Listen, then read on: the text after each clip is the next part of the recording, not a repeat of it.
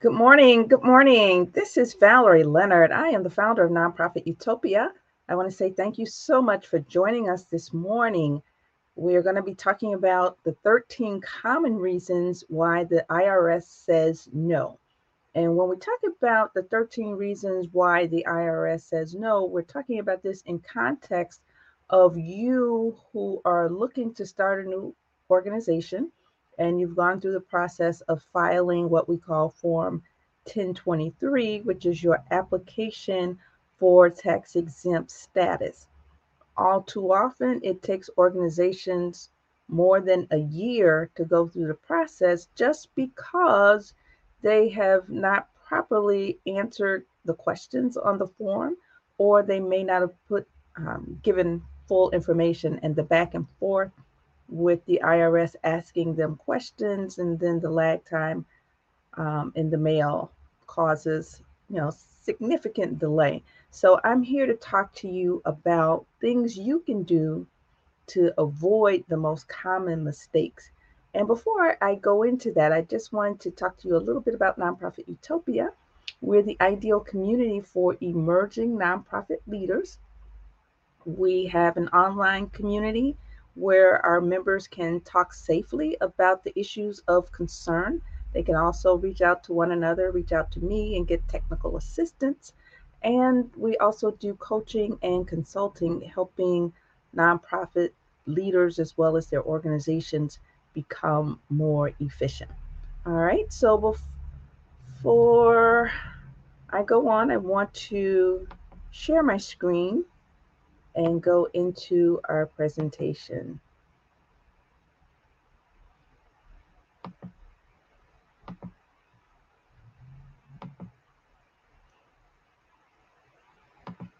All right, so again, there are 13 common reasons why the IRS says no. And like I said before, we're talking about this in the context of your submitting an application for tax exempt status. This assumes that you've already gone through the process of applying with your state. So, one of the most common reasons why the IRS says no or delays an application is because you have answered the questions that they asked you using common sense, using common language. And one of the first questions they ask you is the purpose of your organization. And it's only natural for you to talk about the reasons why you started your organization and all that good stuff, but that's not what the IRS is looking for. They are looking for specific language, and we'll go into that in the next slide. But it also gets even more confusing because in the state of Illinois, they give you 33 reasons that you can check off, well, one of which that you can use to indicate what your purpose is. So that purpose may be okay with the state of Illinois, but it still is not going to be enough to pass muster with the IRS. So just because you choose one of the IRS purposes, one of the state of Illinois' purposes, doesn't necessarily mean that the IRS will accept it. So it's conceivable that you can have your articles of incorporation okayed by Illinois or even your own state, but not be okayed by the IRS. So here is the language that is acceptable, and this is really the only language that they will accept. And this is consistent with the IRS code in our federal law. And it reads, said corporation is organized exclusively for charitable, religious, educational, and scientific purposes, including for such purposes the making of distributions to organizations that qualify as exempt organizations under Section 501c3 of the Internal Revenue Code or the corresponding section of any future federal tax code. So if you don't have this exact language in your purpose, then the IRS will definitely be sending your application back and asking you to not only clarify, but you're going to have to get your articles of incorporation amended. And that's more time because then you have to go through a state process to get that form amended. And then you submit the amended articles of incorporation with your bylaws. I'm sorry, with your Form 1023. The second reason is failure to include language in the articles of incorporation that indicates that no insider, including board members, officers, or any other individual, will benefit financially from the organization. So remember, this is a nonprofit organization. So that speaks to the IRS inurement clause. And inurement is basically profiting. So you can't have inurement. So you have to have this exact paragraph. No part of the net earnings of the corporation shall inure to the benefit of or be distributable to its members, trustees, officers, or other private persons, except that the corporation shall be authorized and empowered to pay reasonable compensation for services rendered and to make payments and distributions in furtherance of the purposes set forth in Article 3rd thereof, hereof. No substantial part of the activities of the corporation shall be the carrying on of propaganda or otherwise attempting to influence legislation, and the corporation shall not participate in or intervene in, and that includes the publishing or distribution of statements, any political campaign on behalf or in opposition to any candidate for public office.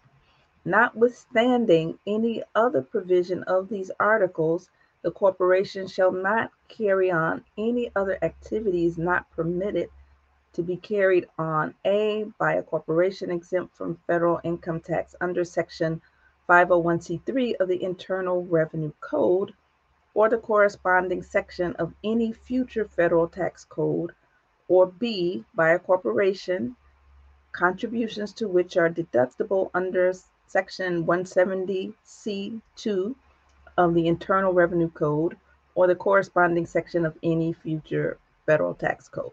So this paragraph, as is, needs to be copied. Don't try to edit it out. Every word is important, so copy it as is and put it in your articles of incorporation when you start your process with the state. So if you have this in your state articles of incorporation, that will save you lots of time, many headaches. And then the third common reason is folks forget to put language in the articles of incorporation that indicate that, once the organization closed down, the assets are going to be going to the community to be used for a tax exempt purpose. So again, when you're doing your articles of incorporation with the state, regardless of what state you're in, don't just answer the questions that are asked. You got to make sure that you add language to the effect that you have the inurement, non-inurement clause, and then you have to include this dissolution clause. So basically it's saying, again, once you close down for whatever reason, that the assets are going to be used for a tax exempt purpose. And you have to use this exact paragraph. Upon dissolution of the corporation, assets shall be distributed for one or more exempt purposes within the meaning of Section 501c3 of the Internal Revenue Code, or the corresponding section of any future federal tax code, or shall be distributed to the federal government or to a state or local government for a public purpose. Any such assets not disposed of shall be disposed of by a court of competent jurisdiction of the county in which the principal office of the corporation is then located, exclusively for such purposes or to such organization or organizations as said court shall determine, which are organized and operated exclusively for such purposes. So again, copy that verbatim. Make sure that is in your articles of incorporation. Another reason that the IRS says no is the fact that, when they look at some of the responses to the questions that you will have to answer, it becomes apparent that your structure of the board and the relationships amongst the board members actually provide opportunities for people to profit. And since this is a nonprofit organization, that's a no-no. And when I say people of profit, I'm talking about board members and officers and employees. So here's an example. I got this from a guide to federal tax issues for colleges and universities. And this is a real life example. Tax exemption was denied to a college that had 5 family members as all of its trustees and 3 of them as its shareholders because of private inurement in the form of, quote, constant commingling of the funds of the shareholders and the college.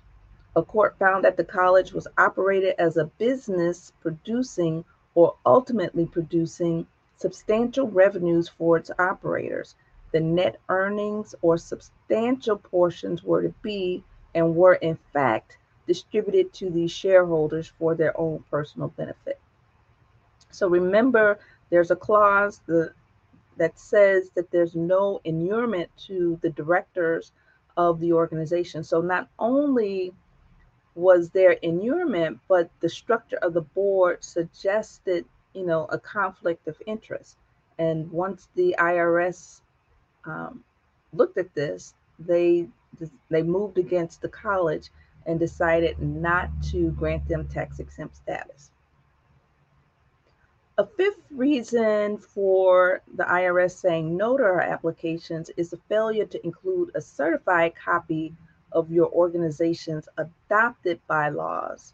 All right, and you got to make sure that you're using a boilerplate for nonprofit bylaws as opposed to for profit. And notice that they said that they have to be adopted. So you need to demonstrate that there was an adoption, that these bylaws were actually voted on. And you can usually do that by attaching a certification from the secretary. And 2, you need to make sure that not only do you attach the bylaws, but these bylaws need to, in fact, be bylaws for nonprofit organizations. Another common mistake people make is they get bylaws for corporations, and you know that corporations are in the business of making money for their shareholders, and they can also take the distributions that a nonprofit is not able to under the law. So again, you need to make sure that you have proper bylaws for a nonprofit and not for a for-profit. So remember that the nonprofit is in business, so to speak, to do good for the community, right? And the people who are running it can't withdraw any earnings. That includes the board members, any insiders, any directors, any people working for the organization.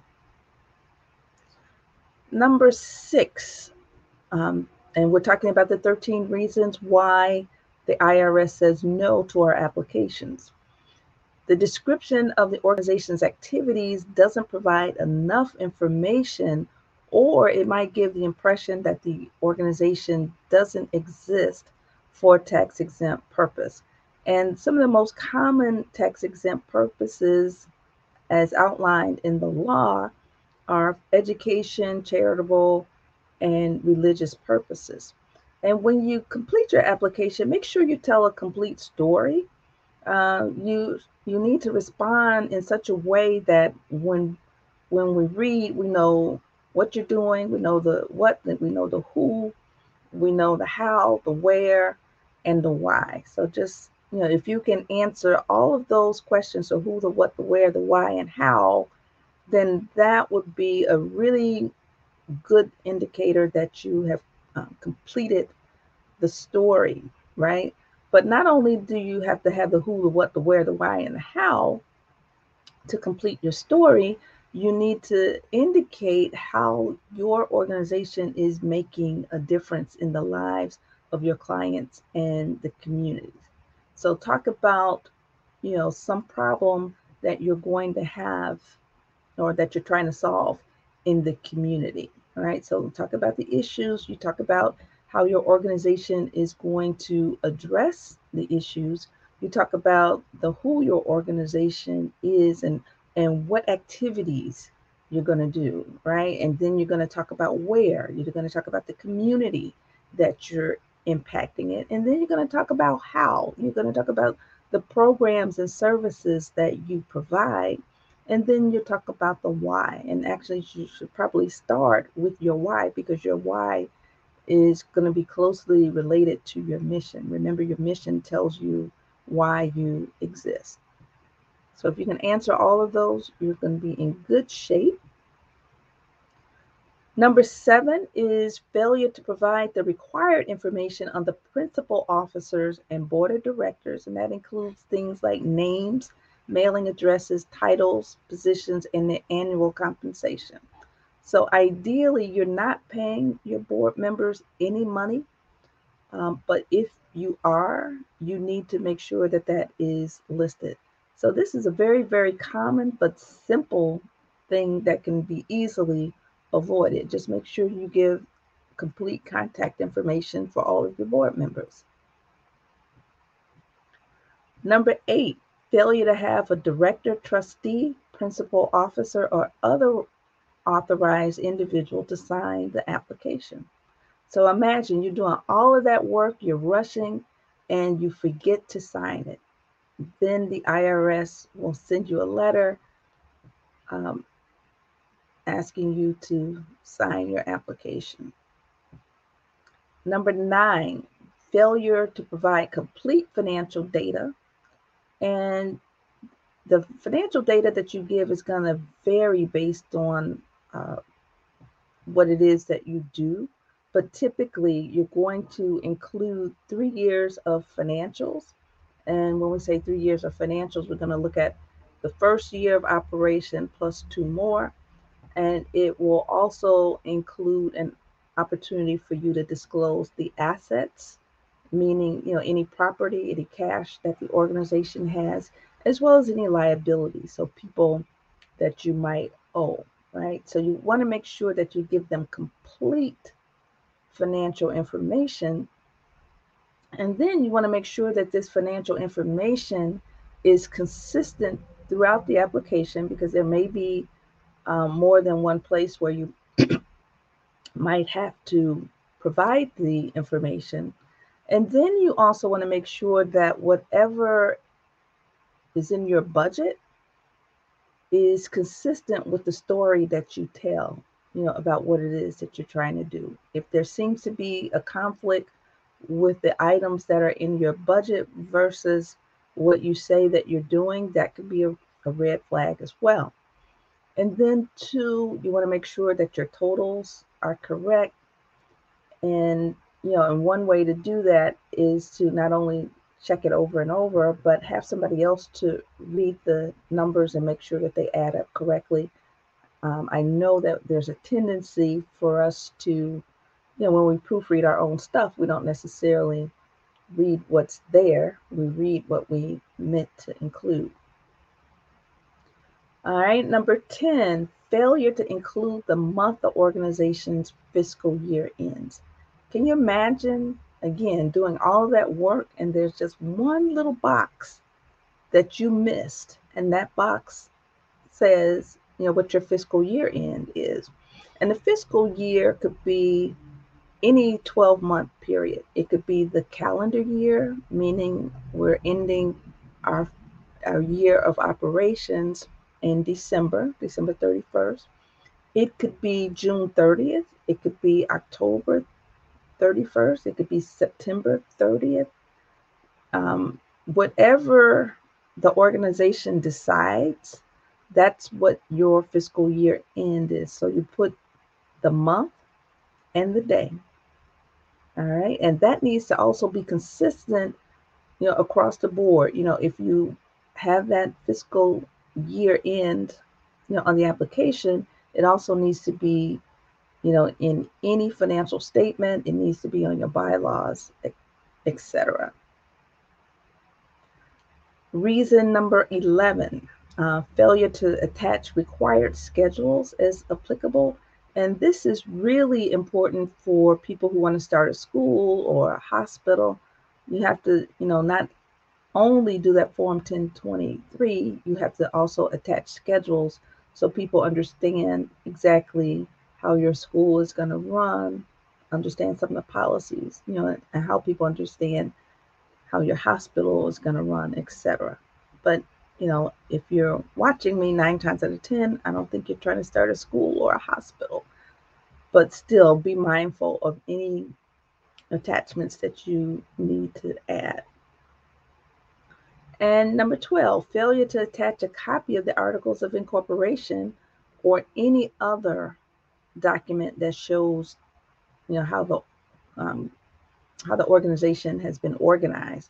And it's not just enough to put the Articles of Incorporation, but if you've had to make any changes to those Articles of Incorporations, we call those Articles of Amendment, those need to be added as well.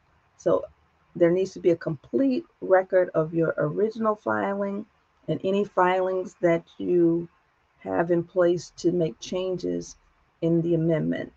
Sometimes you might amend your Articles of Incorporation just to change the address, right? Just to change the purpose of the organization. And in the event that you didn't describe your purpose in a way that the IRS is comfortable with or is acceptable, then you're going to have to do an article of amendment, file that with the state, and then share that with the IRS before they approve your application.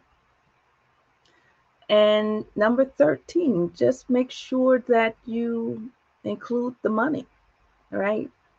It's not uncommon for people to complete the application and not include the money, and that will hold up your application. So there's a user fee, and it's based on, whether or not you're doing the Form 1023 or the 1023 EZ. So the full application, Form 1023, you have to pay $600. And then for Form 1023 EZ, there's a filing fee or user fee of $275. All right. And again, starting this year, every Form 1023 needs to be filed electronically, and then you have to pay your user fees electronically as well through pay.gov. All right, so if you have any questions, I am opening up the floor right now. Please feel free to post in the chat room, and I will answer those questions.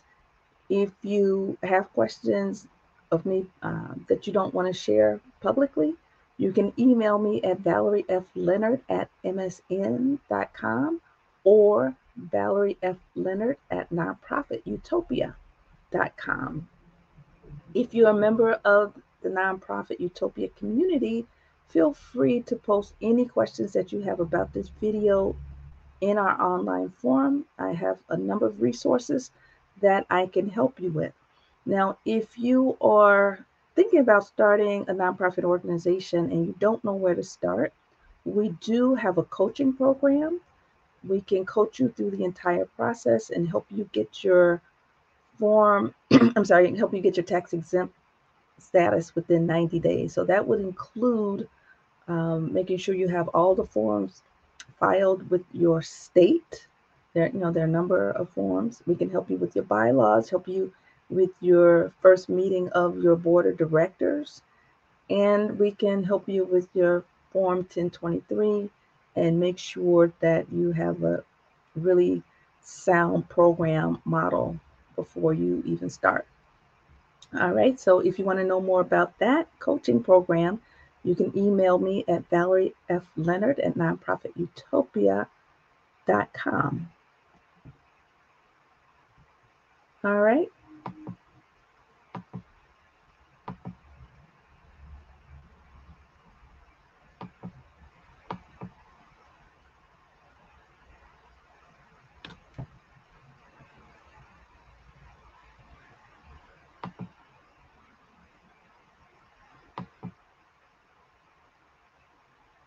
All right, so are there any questions? I don't see any questions yet. All right, I'm going to post a link to an article that I wrote, that goes into much more detail about this process. Feel free to go to that article on the 13 reasons the IRS says no. And if you have any questions of me afterwards, again, feel free. You can post them here in the chat, or you can email me at valeriefleonard@nonprofitutopia.com. I want to say thank you so much for joining us. It doesn't look like there are any questions or comments, but there being no questions or comments, I'm going to end right now. I just say thank you again for joining us. Take care. Bye-bye.